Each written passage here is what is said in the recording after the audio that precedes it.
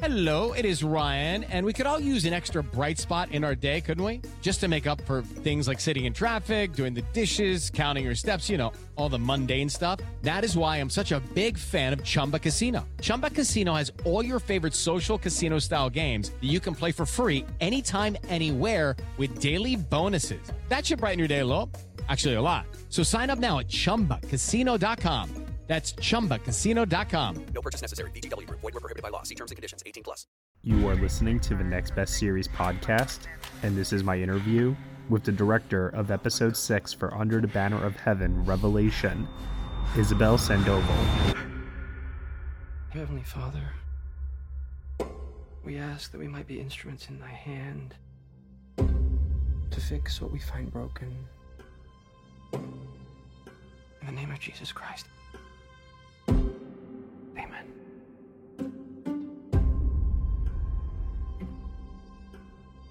A woman and her 15-month-old child were murdered in their home. We are asking the public for their help.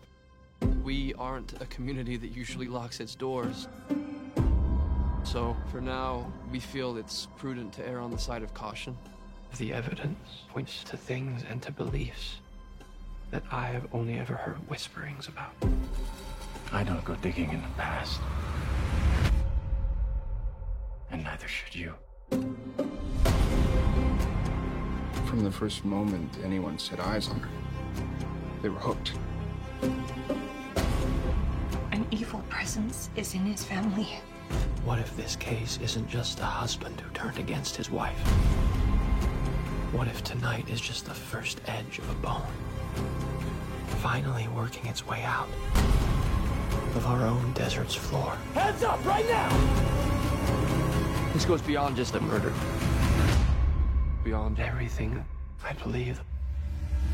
Isabel, thank you so much for taking the time to talk to me about your work on the FX Hulu show Under the Banner of Heaven. You directed the penultimate episode of this mini-series here, and I'm very, very excited to dive deep into this one with you because this is a very, very complex show with some very truly fascinating characters. And also, correct me if I'm wrong, this was your first foray into directing television, right? That is correct. Hi, Matt. Thanks for having me. I'm excited to be here. But yes, it is my first episodic directing job.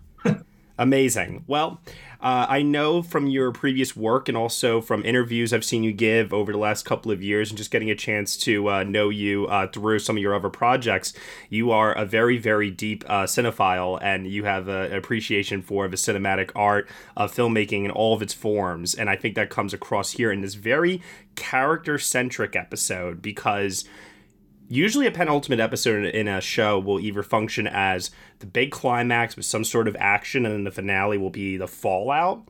But in a mini-series where things have to wrap up at the end of it all in the final episode, sometimes the penultimate episode can be that setting the pieces on the board for the big finale. So can you talk to me just a little bit about how you were able to take this episode that was very focused on the characters with not so much big events happening. However, there were big events happening internally.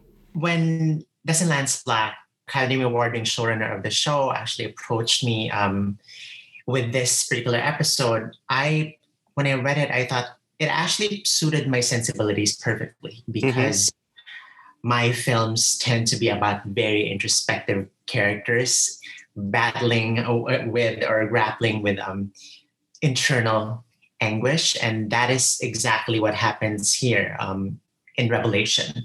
Not only for Andrew Garfield's character Jeb Pyrie, but the likes of Ron Lafferty, played by Sam Worthington, and also Brenda Lafferty, which Daisy Edgar Jones plays. And in some ways, it feels like with this episode, the whole true crime procedural, propulsive pace element falls away, and we kind of are just there, essentially observing and dealing with these characters as they experience an escalation of their crisis of faith, and we have the climactic scene at the very end, which I think is actually the dramatic climax of the show, because I agree, underneath the surface true crime procedural narrative, it's really Jeb Pyrie's growing ambivalence and questioning of his faith, and that culminates in the scene with Jeb Pyrie in the car, quietly breaking down in the garage. Yeah, I definitely agree with you on that. It's an extremely powerful moment, and it's sold incredibly well by Andrew Garfield in those final moments, too. I think he gives a really, really good performance throughout the course of this entire show. But that scene in particular, I felt just as shaken as he was in that moment, because I don't think I've ever really had a crisis of faith or any kind of breakdown, if you will, over my entire life's meaning just crumbling before me and questioning everything I've done up until this point. Has it all been a lie? I've never had that moment, but yet still I was able to really empathize and relate with what Jeb was going through in that scene. Can you tell me what direction you gave Andrew to sell that moment? Because like I said, for someone who's never had a relatable moment such as that, it's still communicated so truthfully to me. Yeah. For me, directing that scene was also about directing all his scenes in that particular episode. I see, yeah. Especially because, that whole cathartic moment, that breakdown, I think, needed to feel well-earned and just right instead of overblown and excessive. And Andrew's such a naturally expressive actor emotionally. And there are a few emotional scenes peppered throughout that episode. One is, of course, when he bathes his mother and gives her a fake, baptism. Another one, and when he's talking to Brenda Lafferty's sister and father, and also that scene that precedes the garage scene where he is talking to Alan Lafferty, who tells him about the book. So my direction to Andrew for those scenes is rein in the emotion, keep it down so that we are essentially building and, that emotion underneath, so that it feels, when he has that breakdown in the garage, it's what feels right for the character because of how much he's been suppressing all that ambivalence and that, anger and confusion about his faith and his spirituality. And when it explodes, the audience also feels that much. It feels raw and visceral and genuine. And also, too, a character who gets a lot of screen time in this episode is the character of Ron Lafferty, as you were mentioning earlier. And I do think that Sam Worthington is going under a journey of complete transformation. He's doing a full 180 over the course of this show. And for anyone who, I assume people have watched the show at this point and know the story, but they all know where Ron's story ultimately ends, I would assume. But this is really, I think, a huge turning point for him because he's seeking some sort of redemption, but he can't seem to find what it is that he's searching for in this episode necessarily. So because it's so tied to his family, and that's really ultimately what he wants in the end. So can you tell me a little bit about just charting the course at this stage in Lafferty's character arc? When I came on board, I knew very well that Sam Worthington and Andrew Garfield, the cast members, knew a lot more intimately about the characters that they were inhabiting, and for far longer than I did. But for that particular moment in Ron Lafferty's arc, it was really when he's bottomed out in a way, and he's looking for really a way back to get his wife and his children back. And when you are, I guess, just desperate, and hopeless, you're ready to cling on to anything that gives you an ounce of hope, right? And out of your situation. And he finds it. First, he thought he was going to find it at John Bryant's compound. And then he becomes disillusioned. At first he was like, oh, a lot of women, and then that kiss, in the hot tub that gives him pause and maybe this is not what I'm looking for. And so going back to Utah, that's when he comes across Prophet Onias. And at first he's resistant, but, the more he hears Onias essentially sweet talk him into believing that he is the one. Right. And Ron allows himself to believe that if that means he's gonna be able to bring back his family, you know. Yeah. And you know, it's tempting, and it's pretty, you know, convenient in a show like this to easily villainize and ostracize a character like Ron Lafferty. But I thought it was a more complex, dramatically complex, and also unexpected choice to, in a way, empathize with where he's coming from and to view his situation more sympathetically, as that this is a choice of someone who's obviously flawed and weak and losing hope. And that makes his descent into evil even more disturbing because, you know, we can identify with those feelings that are bubbling within him. Yeah. I completely agree. I definitely see it as a tragic downfall, and one that is so heavily plotted with so much detail so that this way we can get a firm understanding. I think his brothers don't fare as well sometimes because they're painted, I think, a little bit more, I don't want to say two-dimensionally, but you could definitely see there's more of a darkness there than with Ron, where it's more gradual over time for him. Lucky Land Casino, asking people, what's the weirdest place you've gotten lucky? Lucky? In line at the deli, I guess? Aha, in my dentist's office. More than once, actually. Do I have to say? Yes, you do. In the car before my kids' PTA meeting. Really? Yes. Excuse me, what's the weirdest place you've gotten lucky? I never win and tell. Well, there you have it. You can get lucky anywhere, playing at LuckyLandSlots.com. Play for free right now. Are you feeling lucky? No purchase necessary. Void where prohibited by law. 18+. Terms and conditions apply. See website for details. Greetings from Evergreen Podcasts. We're rolling out a listener survey, and we want to hear from you. The information in the survey will help us gather statistics and in turn make our shows more appealing to advertisers. I know most people don't like ads, but this is one of the only ways our shows make money and help keep their lights on. We promise it will only take a few minutes, but the impact on our podcasts will be tremendous. As a token of our appreciation, we'll randomly select one lucky participant each month to win an exclusive merchandise package from Evergreen Podcasts. Head to evergreenpodcast.com/listenersurvey to help a show and possibly get some free stuff for doing so. We can't thank you enough for the support. Now back to the show. Speaking of gradual, you were mentioning before you came on board and the actors already knew their characters. And I'm curious to just know, in terms of how you came on board, were the scripts already written? Did you have a chance to read the scripts before your episode? Tell me a bit about, like, just when you come into the world of television, you have multiple directors, multiple writers. What is like the organization, and how do you know where you fit in the puzzle of it all?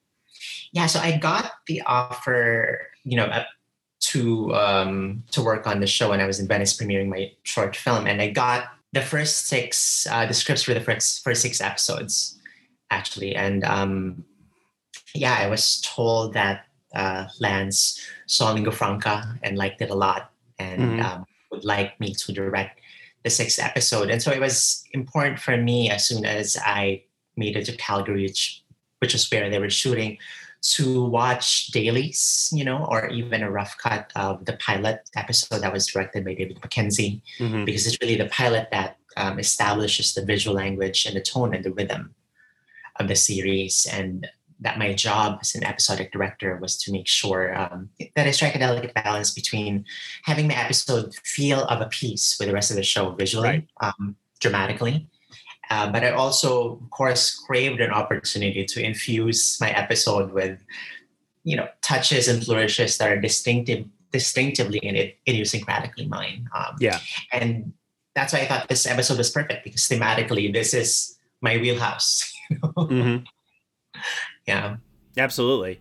And what would you say is the element of this episode in particular that you found that you were able to have your stamp on, if you will? Because I agree, in the world of television, the tone is usually set, and I've spoken to directors before that say, oh, what I have to do on this show is radically different than what I would have done, or something like that. So is there a moment or a shot or anything in this episode where you can distinctively say, that was all me and I'm very proud of that? Definitely, I would say the car scene with Jeb Pyrie. Yeah. At the end, of course, it's a lot of it is also Andrew. It's his, really just poignant, heartbreaking performance. But in my own films, I give the characters just the space, to sit with their emotions, in real time. And I feel like in television, there's always a rush to kind of get to the next plot point.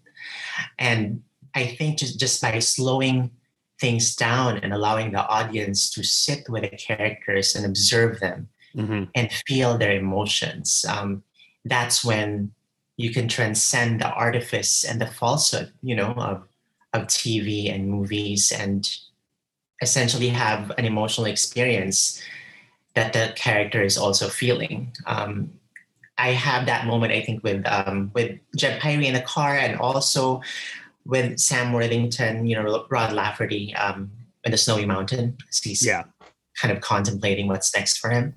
Yeah, no, I definitely agree. And also, too, Brenda makes some pretty drastic moves in this episode as well. Daisy Edgar-Jones has just proven herself to be one of the brightest young talents that we have working today. Can you talk to me a little bit about what it was like getting to know her and work with her? Daisy is just on it. She's a consummate professional. Like, she has an intuitive understanding of the character and how to approach a scene emotionally. And so, I feel like when I'm working with Daisy, I never go past 2-3 takes, to be quite honest, because she inhabits Brenda and understands her completely. And I like that, in my episode, she has, a more fully realized arc that paints her beyond just, being this victim, but she actually takes the initiative and has more agency, and essentially enlists the LDS institution to empower her to try to bring back her husband. Although what came with the deal is that they also made her try to bring back the Lafferty brothers into the fold, which, ultimately damned her to the fate that, she had with her baby. Yeah. Another thing too, just about working in television again, being that this was your first experience, was there anything about it that immediately struck you as, oh, this is different? I haven't experienced this before working on a film set. Can you tell me what that felt like? It was actually kind of a breath of fresh air. It was a relief for me that in my films, I tend to have multiple creative roles, and I'm the architect of the whole vision of the project. But in the show, like in TV, in episodic, of course, you prep for, your episode with the actors, with the cinematographer, with the AD. But I truly just felt like I was directing. And that was my job. And I was happy to just, be on set with the actors and create an environment and a space for them to be fully present and in the moment as they're acting out the scenes. So it's easier for me working at TV compared to my film as an independent filmmaker. So I assume it's safe to say that we'll see you back in television at some point or another then? I have actually just come back from directing 2 episodes of another show. And I'm working on another show late next month to be announced at some point. Okay. But I also was really, really thrilled that for my first TV project, I worked with, the likes of Dustin Lance Black, Andrew Garfield, Daisy Edgar-Jones, and especially in my scenes with Sam, I feel proud that, with our work together, I was able to allow him as an actor to tap kind of like a whole octave of emotions that he's not usually able to tap when he's working on, action projects that he's better known for. And that he's truly a sensitive and wonderful, and I would call him an artist, having worked with him on this episode. I really love specifically that you do mention that about Sam, because I too have like felt that before with him, where I'm like, I feel like this guy has so much more to offer, and he needs a director and a script that will allow him to be able to express like what a complex actor he can be given the right role. And I definitely feel that here, especially. And your gift for working with actors, I think, is so evident. And, you know, you said yourself, you've worn many, many hats before in this field, whether it's editing, writing, directing, producing, you've done it all. And I can't wait to see what you end up doing next. I can't wait to see these upcoming shows, any feature films that you have. My last question before we go, is there a particular ongoing show right now that you would be absolutely ecstatic if you got a phone call saying, we would love for you to come and direct an episode? This would never happen because he's already slated to direct all the episodes of the upcoming season. You know what I'm talking about, right? Which show I'm talking about. Yes. Yeah. But barring that, I would love to work with Bill Hader. Yeah. On a project. That last season was really incredible. So yes. I totally feel your excitement and enthusiasm over that for sure. But it's equal, like I said, to the excitement and enthusiasm that we have for your career. And we can't wait to see where you go from here. And I thank you so much for taking the time to chat with me today about your work on this episode. It was a very crucial episode, and it helped set the stage extremely well for the finale. And I think that a lot of people should recognize the importance in doing something like that, especially when it's focusing on the characters. So thank you so much. I really appreciate the time today. Thank you so much, Matt. I'm so thrilled to be here. Absolutely. You have a nice rest of your day. Thank you. You too. Bye. Bye. Hey everyone, thank you so much for listening to my interview with director Isabel Sandoval for episode 6 of the FX Hulu miniseries Under the Banner of Heaven here on the Next Best Picture podcast titled Revelation. Isabel Sandoval is currently up for your consideration for Outstanding Direction in a Limited Series or TV Movie at this year's Primetime Emmy Awards. You have been listening to the Next Best Series podcast, part of the Next Best Picture podcast umbrella, and we are proud to be part of the Evergreen Podcast Network. You can subscribe to us anywhere where you subscribe to podcasts. Be sure to leave us a review on Apple Podcasts and let us know what you think of the show. We really appreciate your feedback and your support, which you can also lend on over at Patreon. For $1 minimum a month, you will get some exclusive podcast content from us. Thank you so much for listening, as always, and we shall see you all next time.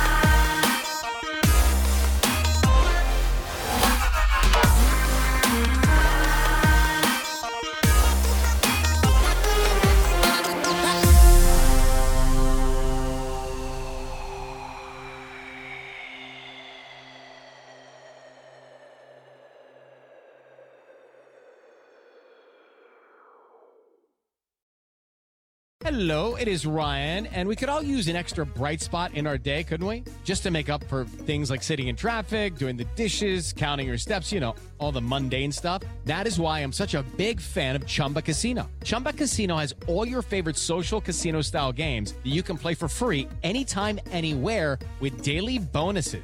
That should brighten your day a little. Actually, a lot. So sign up now at ChumbaCasino.com. That's ChumbaCasino.com. No purchase necessary. VGW Group. Void where prohibited by law. See terms and conditions. 18+.